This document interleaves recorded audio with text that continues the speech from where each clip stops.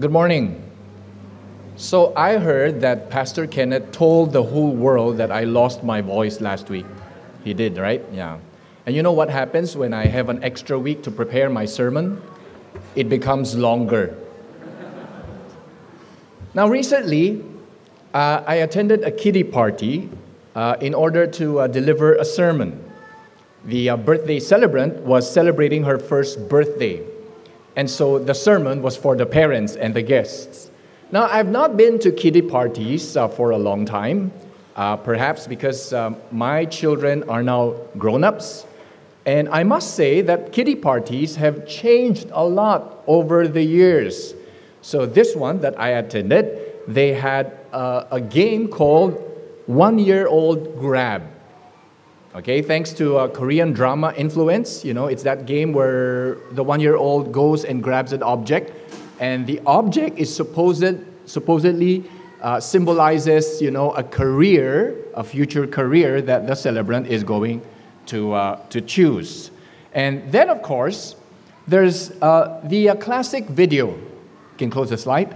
There's a classic video that shows important moments of the birthday celebrant, beginning with the parents' gender reveal party. That's the very in thing now. We didn't have that, when Dan was turned 1 year old.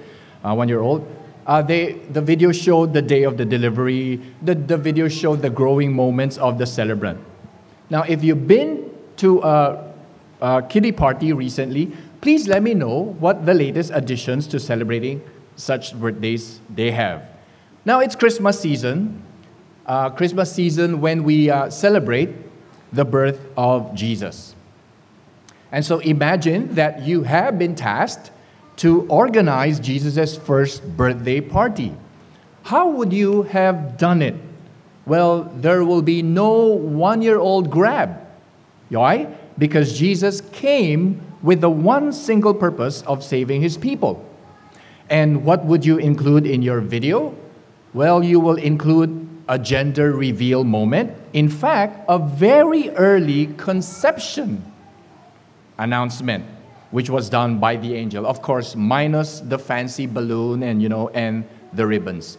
You would present, first slide, the manner in which Jesus was born, the reasons as to why he was born in such a manner, and the implications of his birth. Now, these important points about Jesus' birth are going to be presented also in today's sermon. So first point, the manner. How did the Savior come to us? And so Galatians tells us that when the fullness of the time had come, next slide please, God sent forth his Son, born of woman, born under the law, to redeem those who were under the law, so that we might receive adoption as sons. And so we gather from Galatians chapter 4 that God, he did not send his Son by beaming him down to earth, in the likes of Star Trek, if you're fans of Star Trek. He did not send his Son in the style of the Asgards, in the way Thor was sent to the earth. Rather, God sent his Son through a supernatural birth. Instead, he sent his Son via the same way that you and I came to this world. The only difference is that his was a virgin birth. Next slide. And so we are told, now the birth of Jesus Christ took place in this way. When his mother Mary had been betrothed to Joseph before the day they came together, she was found to be with child from the Holy Spirit. And we read that from Matthew chapter 1. And so when Joseph discovered his fiancée to be pregnant, I don't know how he discovered, maybe the morning sickness, or maybe she told him, Joseph considered divorcing her quietly. But then we're told in Matthew chapter 1, next slide, but as he considered these things, behold, an angel of the Lord appeared to him in a dream, saying, Joseph, son of David, do not fear to take Mary as your wife, for that which is conceived in her is from the Holy Spirit. And so Scripture tells us that Jesus came to us through the virgin birth. Jesus came as a baby conceived in Mary's womb. And this miraculous conception was from the Holy Spirit. Now, the Gospel of Luke also affirmed this fact. When Mary was told that she was going to have a son, Mary was dumbfounded. And so she asked, "How can this be?" Or, "How shall this be?" She responded to the angelic announcement. Why? Because since she says she has no husband. And so what was the angel's reply? Next slide. Angel told her, "The Holy Spirit will come upon you, and the power of the Most High will overshadow you. Therefore, the child to be born will be called Holy, the Son of God." And so how did our Savior come to us? How did our Savior come to us? What is the manner by which He came? Well, God sent Jesus, not by beaming Him down to earth like Mr. Bean. No, He was sent to us as a baby. As a baby through a miraculous conception from the Holy Spirit in the womb of a virgin. Next point. And so, what was the reason? Why through the virgin birth? See, the virgin birth of our Savior Jesus shows us that salvation is a supernatural work of God. It is from the Lord. It is initiated by the Lord. And it is accomplished supernaturally by the Lord. So you ask, when did the Lord initiate salvation? Well, from the very moment that the first man and woman sinned against God. We saw from Genesis that after Adam and Eve sinned against God, God immediately acted to save. Right? So what did we see? Well, God clothed the man and woman. Because, after the man sinned, he hid from God. Both of them hid from God and told God, "Well, I heard your voice in the garden, but I was naked, and so I hid." So man and woman's sin gave them feelings of shame. And so God acted to save. Because we read that the Lord God made for Adam and Eve and his wife garments of skins and clothed them. God acted to save. He made for Adam and Eve garments and clothed them. He covered their nakedness. The clothing saved them from their shame. But that's not all. Sin, which seemed to have won the day, the Lord God announced the ultimate triumph that is to come. And we heard that triumph from His pronouncement of judgment upon the serpent who deceived the woman. God said, next slide, "I will put enmity between you and the woman, and between your offspring and her offspring. He shall bruise your head, and you shall bruise his heel." This verse, Genesis chapter 3, verse 15, this verse has always been referred to as the first gospel, which was proclaimed immediately after man and woman sinned against God. And the first gospel announces an offspring who will be hurt, because his heel is going to be bruised. And yet in the process of getting hurt, this offspring will crush the head of the serpent. And so we see that salvation is solely God's work from the onset. He initiated it. Now, friends, if you read Genesis with some care, you would note that God initiated salvation. That is, He covered man and woman with clothes of skin. That He promised a Redeemer who will triumph over the serpent. You will also note that God indeed initiated salvation even when there was no clear remorse or repentance expressed by the first sinners. Right? I mean, you do not read of the first couple, Adam and Eve, being sorry for their sin against God. No. What you do read instead are them passing the blame to others. So Adam blamed God and said, oh, the woman you gave me. And Eve blamed the serpent. Oh, the serpent deceived me. You do not see any remorse nor repentance. It's just blame. It's just shame. Yet God initiated salvation. And so it shows us that forgiveness and salvation has always been by grace. It is a gift of God. It's never our works. It's never our human efforts at all. And when God finally gave us the Savior through a miraculous birth, this shows us that salvation is solely the work of God, initiated by Him alone from the very beginning.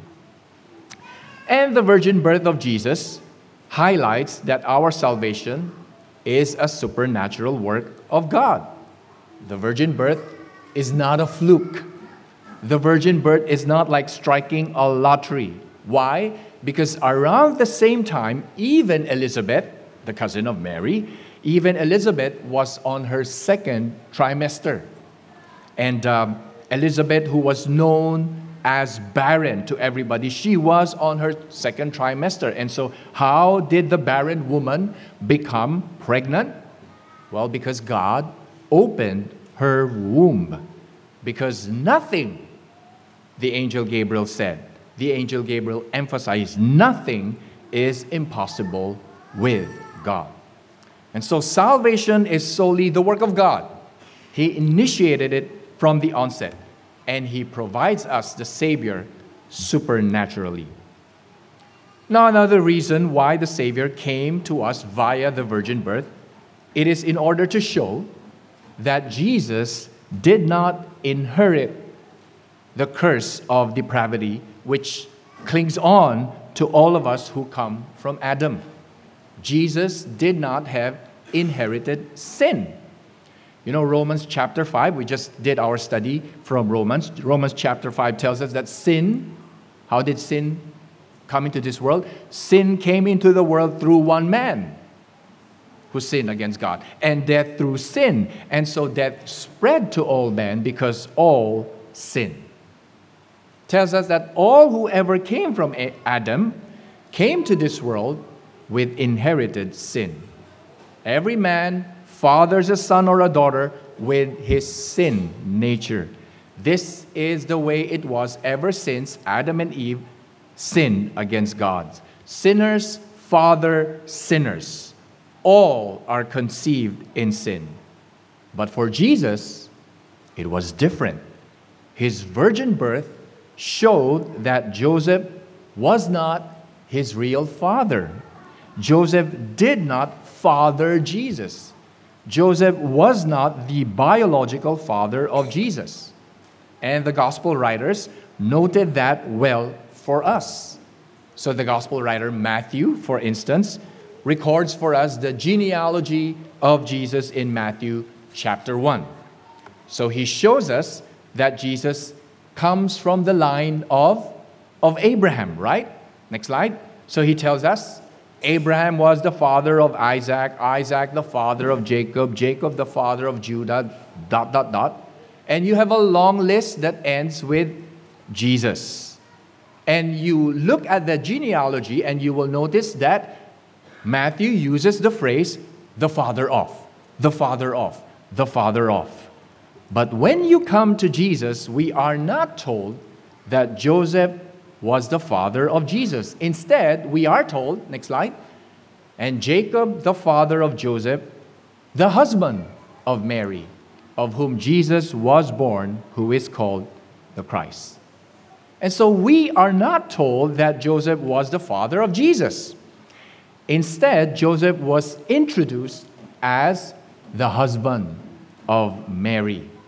And so Matthew, the gospel writer, clearly did not tell us that Joseph was the father of Jesus. Instead, he was the husband of Mary, Mary of whom Jesus was born to.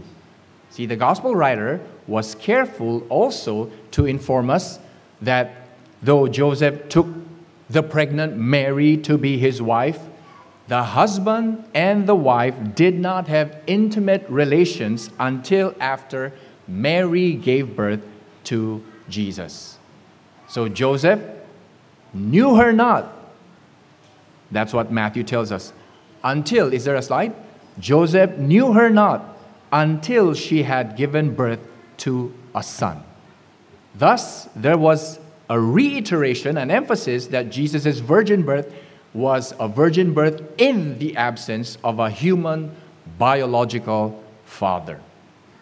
Now, aside from Matthew, if you read the Gospel of Luke, the Gospel writer Luke also noted the same for us.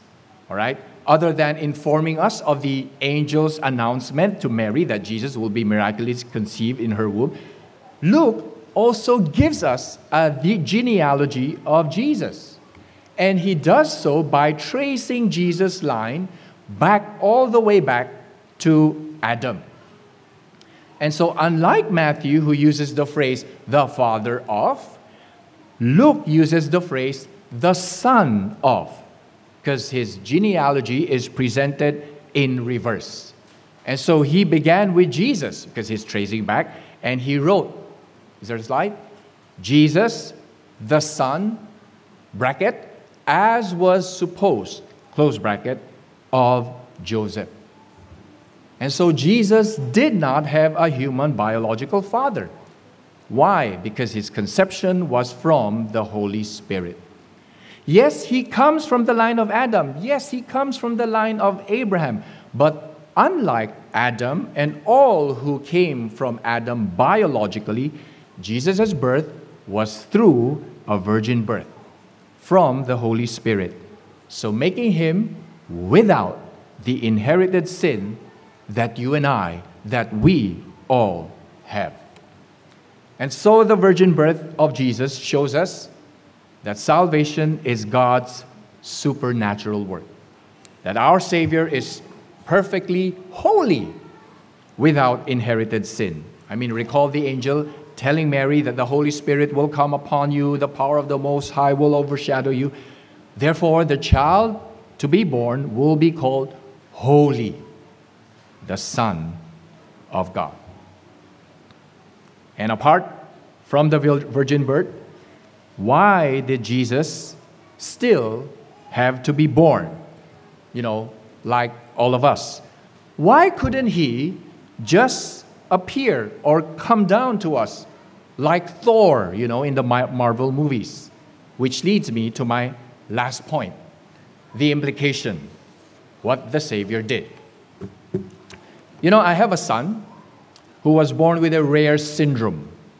Some of you know that because I mentioned it quite some time ago. It's a rare syndrome called BWS. And so when he was born, he had a large tongue. He couldn't close his mouth. He had partial cleft palate, and so he couldn't suck milk. And because of his large tongue, Anna and I, we had to make him sleep on his tummy against our chests, lest he choke. And we took turns carrying him. We took turns also, because of his cleft palate, we took turns to feed him 45 degrees inclined using a syringe instead of the usual baby bottle. Now, by God's grace, Dan is now 24 years old. And if you were to ask him which part of his 24 years would he like to relive again, I am most certain, the parents are most certain, that he would not want to relive his baby days. It's hard enough to be a baby. All the more if you are a baby with health issues. Why is it hard enough to be a baby? Imagine all the poop, all the pee in the diapers, all the burp, all the vomit. And when they burp on you, you may get some milk on your clothes. It's hard enough to be a baby. And so if it were possible to relive the past, you would not want to relive your babyhood days. You'd rather fast forward to and skip that stage. Yet our Savior, the Lord Jesus, came to us without hurtling over that stage in life. He came to us born as a baby. And so what does that tell us? Well, for one, Jesus' birth is in a way God condescending. God condescending. God lowering himself to humanity. I mean, think about it. The Son of God, who exists in eternity, did not arrive to our world as a powerful, majestic, angelic, adult being. He did not arrive like an Asgard god with a hammer. But the Son of God stooped down to our level, stooped down to humanity, and came to us the very same way you and I came to this world, born as a baby. Which means that he had to experience poop, pee, burp, vomit, and drool. And Jesus did not exempt himself from all of those. He went through all of them. And the circumstances surrounding his birth, not even close to ours. He was born presumably in a stable and had a manger for his crib.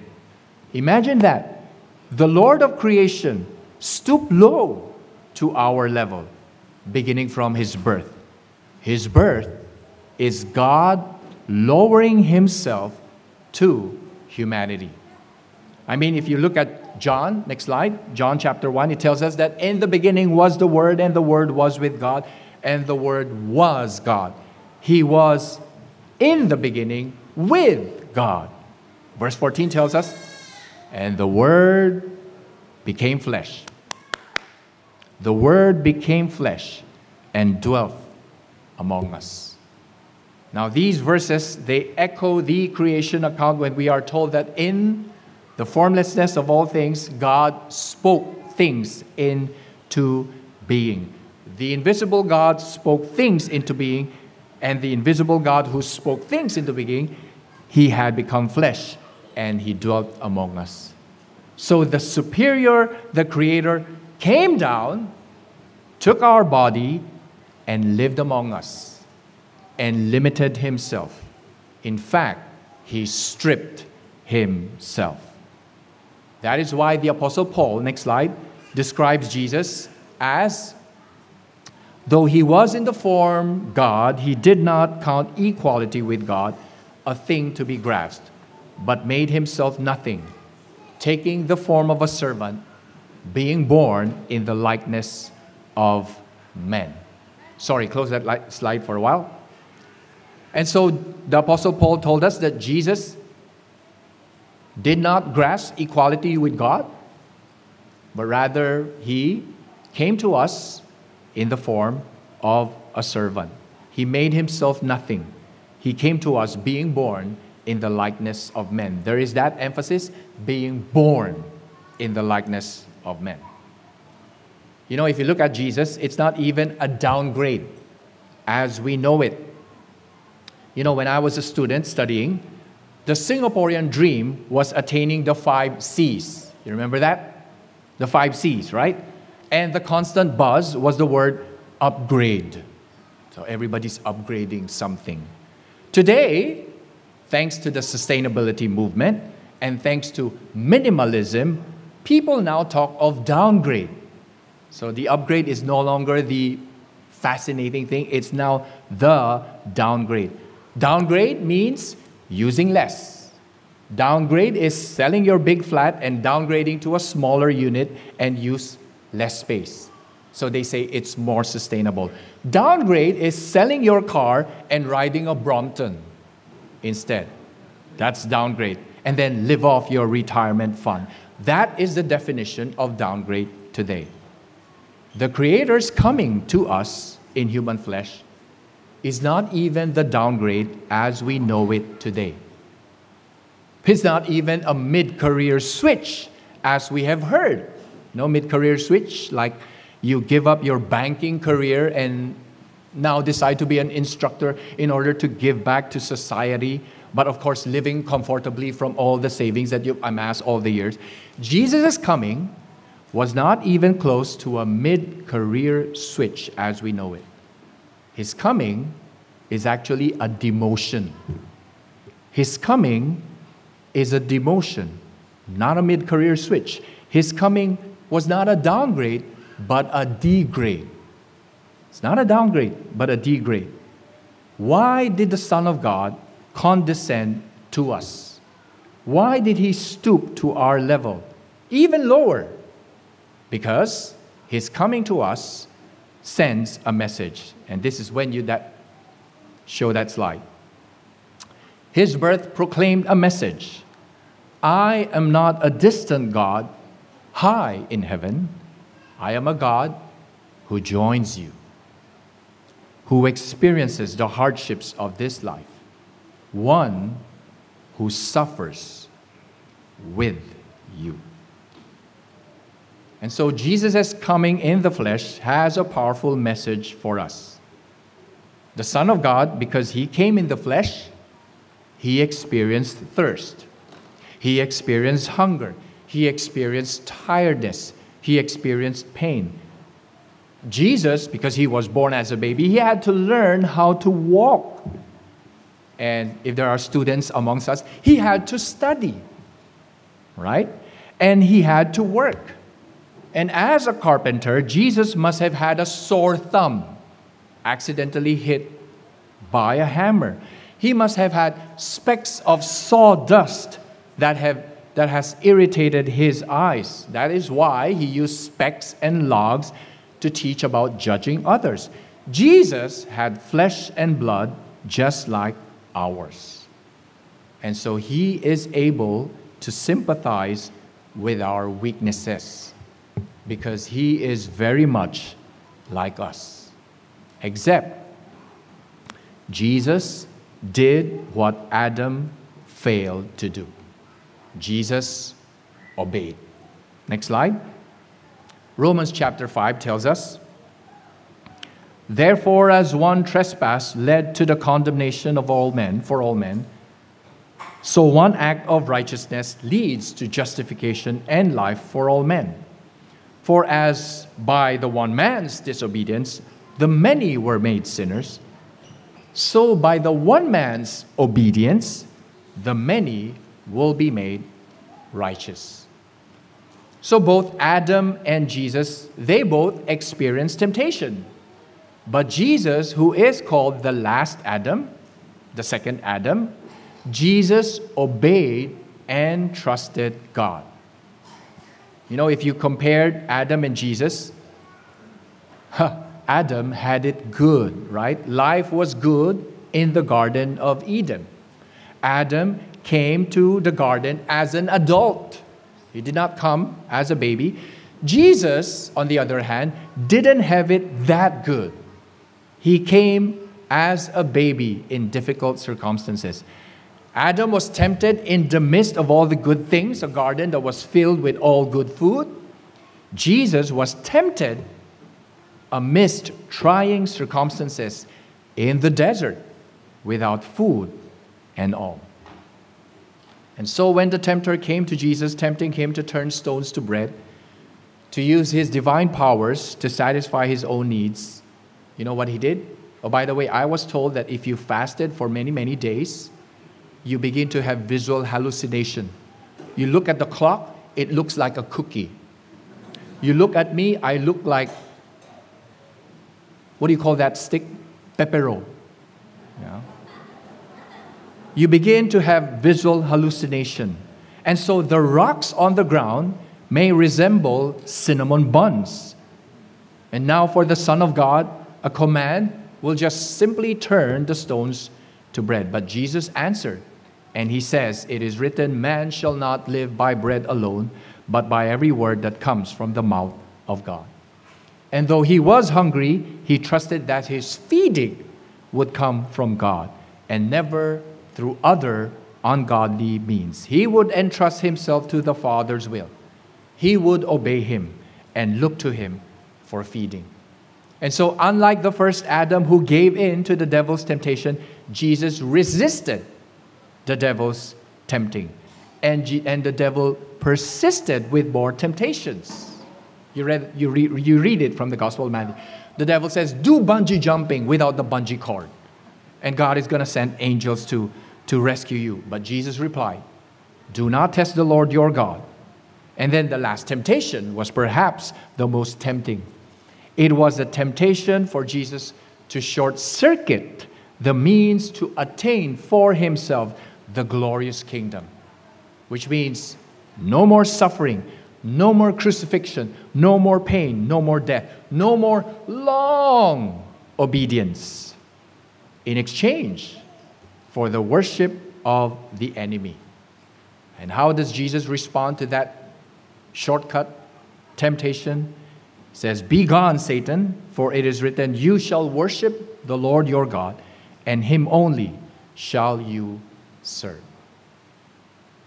And because Jesus, though weakened, though hungry, tired, though tempted, still obeyed the Father, because he did that, he obtained for us who believe in him righteousness.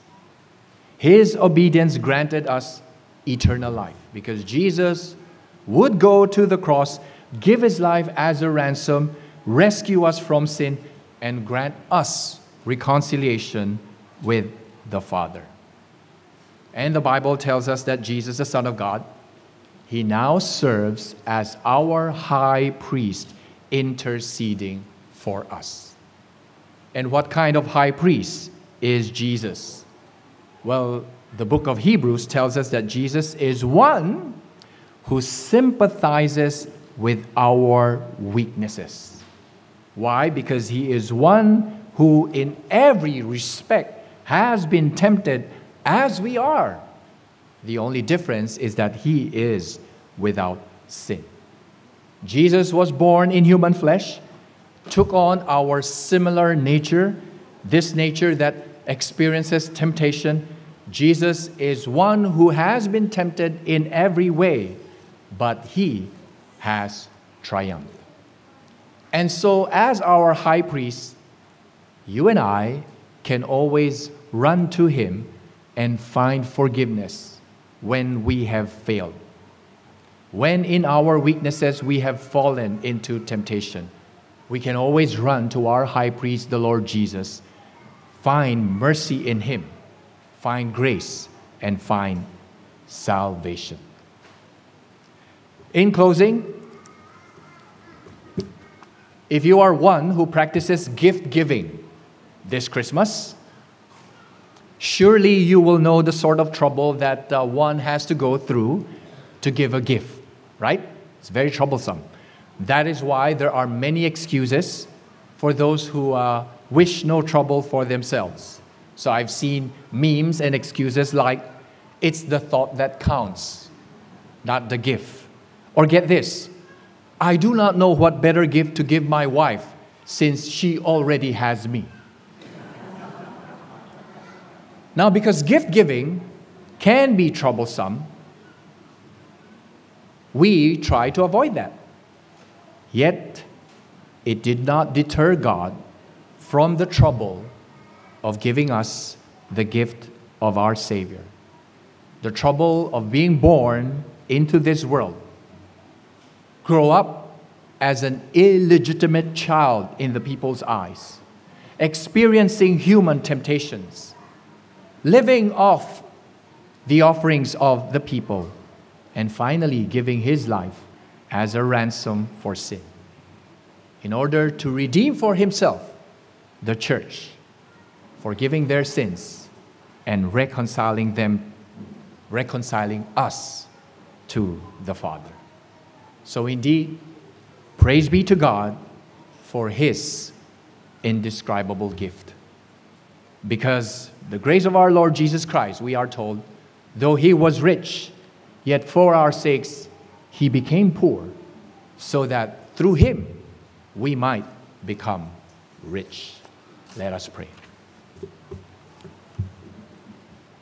We give thanks, Father, for your indescribable gift in the form of your Son, who took on human flesh and dwelt among us. for the trouble that he went through. And the most troubling of them all is the giving of his life so that we can be forgiven and reunited to you. We praise you. We give thanks to you for your indescribable gift. In Jesus' name we pray. Amen.